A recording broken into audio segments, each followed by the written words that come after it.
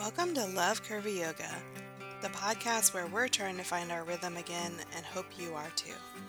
Now let's get into it. Hi, Anna here. Okay, let's do our check-in. How are you feeling? Really let yourself pause and ask. And what do you need in your body?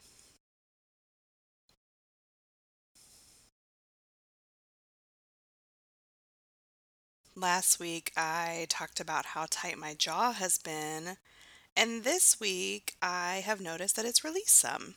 Emphasis on some, but still, I'll take it. I have really been trying to bring awareness there and soften, and that has been very helpful. I've also realized what a barometer my jaw is. Like, whoa.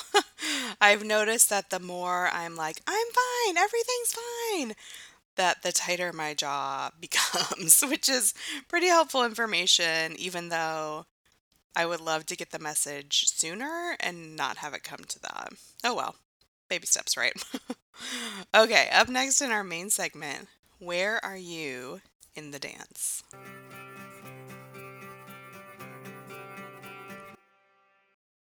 As you may know, this month in our online studio, our theme is inner and outer strength and flexibility. So each day of the week, we're exploring a different inner quality through one of our video practices. And the inner qualities are drawn from one of the Yoga Sutras. And the Yoga Sutras is a foundational text in yoga. So I am exploring each of these in my weekly emails. So if you remember, you can check that out there. But there's one that I wanted to dive into here on the podcast, and that is Yoga Sutra 2.46, which is what's inspiring our inner quality on Thursdays, which is effort and ease. So in Sanskrit, this sutra is Sthira Sukham Asanam. Sthira is steady, and there are lots of different ways to translate these words, but steady is a pretty common one. Sukha is sweet, and asana is seat or pose. So, one pretty common translation is the pose should be steady and sweet. Now, this originally referred to the meditation posture, but over time it has expanded to all poses and certainly also to life off of the yoga mat. So you may have also heard this described as a balance of effort and ease, steady and easy, steady and comfortable, etc.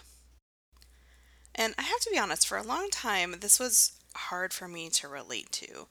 I got it intellectually, let's say, but actually doing it was way more of a challenge. And it honestly often still is.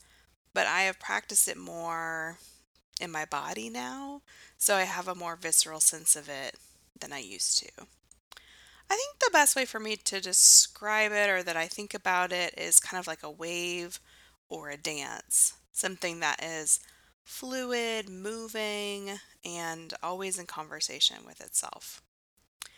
I'm sure you have heard, as I have, I don't think millions is too much of an overstatement of conversations out there about, for example, work life balance. How do you find it? Is it all BS? Why am I not doing it better? Is it even possible to do it better? And I think our whole framework towards this question is not helpful. It's not, is it possible or is it not possible, but more, where am I in the ebbs and flows of it right now? Am I dancing to the rhythm or am I going way faster than the song really calls for? What would help me move more toward flow? And I think toward is really important there. It's actually a word I like to use a lot when I'm teaching. So, for example, you might have heard me say, work your leg toward straight in a forward bend, for example. And I'll usually say, follow that up with that's just the direction that we're going, but that doesn't mean that you'll be there today or ever. And I think that toward is process oriented. So, continuing with this on the mat, think about what a balance between steady and sweet, effort and ease looks like there. How many times have you heard your yoga teacher say, don't forget to breathe, or relax your jaw? As you know, I am saying that to myself many times right now. So when you hear a teacher say that, they may be noticing in that moment that a lot of people are more on the effort side of things than the ease side of things. On the flip side, you might also hear a yoga teacher say something like, engage your core, or don't collapse here. And in that moment, they may be noticing a lot of people are more, not even on the ease side of things, but more on the collapse side of things.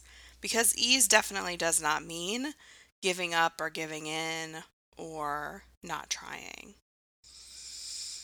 I think our society has a hard time not making everything polar opposites, but I'm sure you've experienced this in your life. There's a difference between someone who brings a loud tone and an intense face to a challenging situation, and someone who takes a deep breath and makes out space for themselves and others in a challenging situation.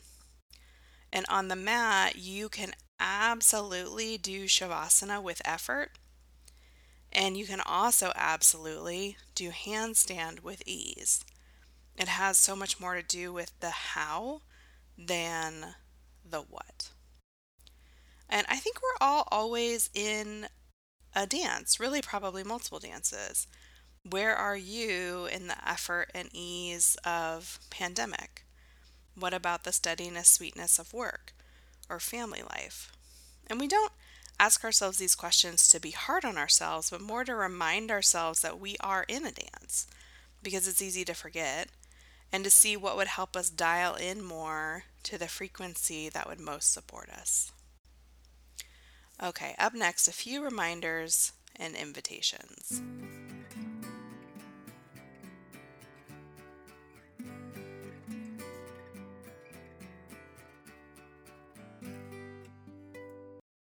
Reminder, all of life is this dance. So you're going to be in lots of different places at lots of different times. And it's okay to take a moment and listen for the song before you figure out where you want to jump in.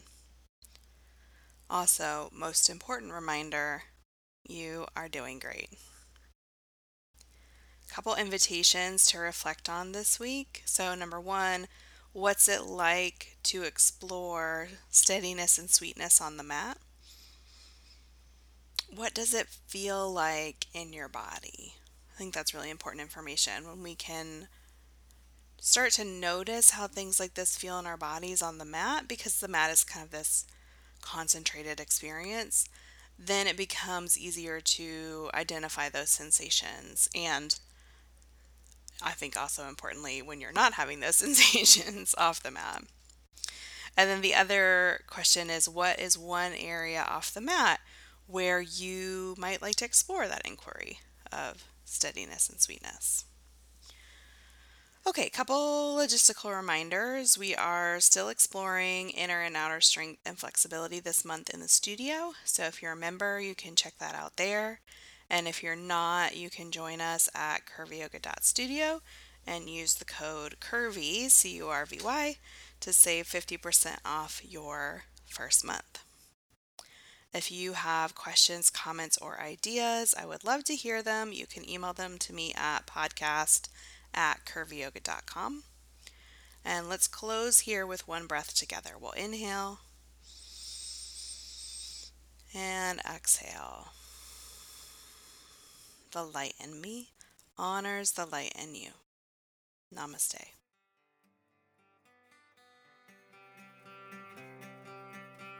Stay tuned next week, where we'll see where the dance takes us.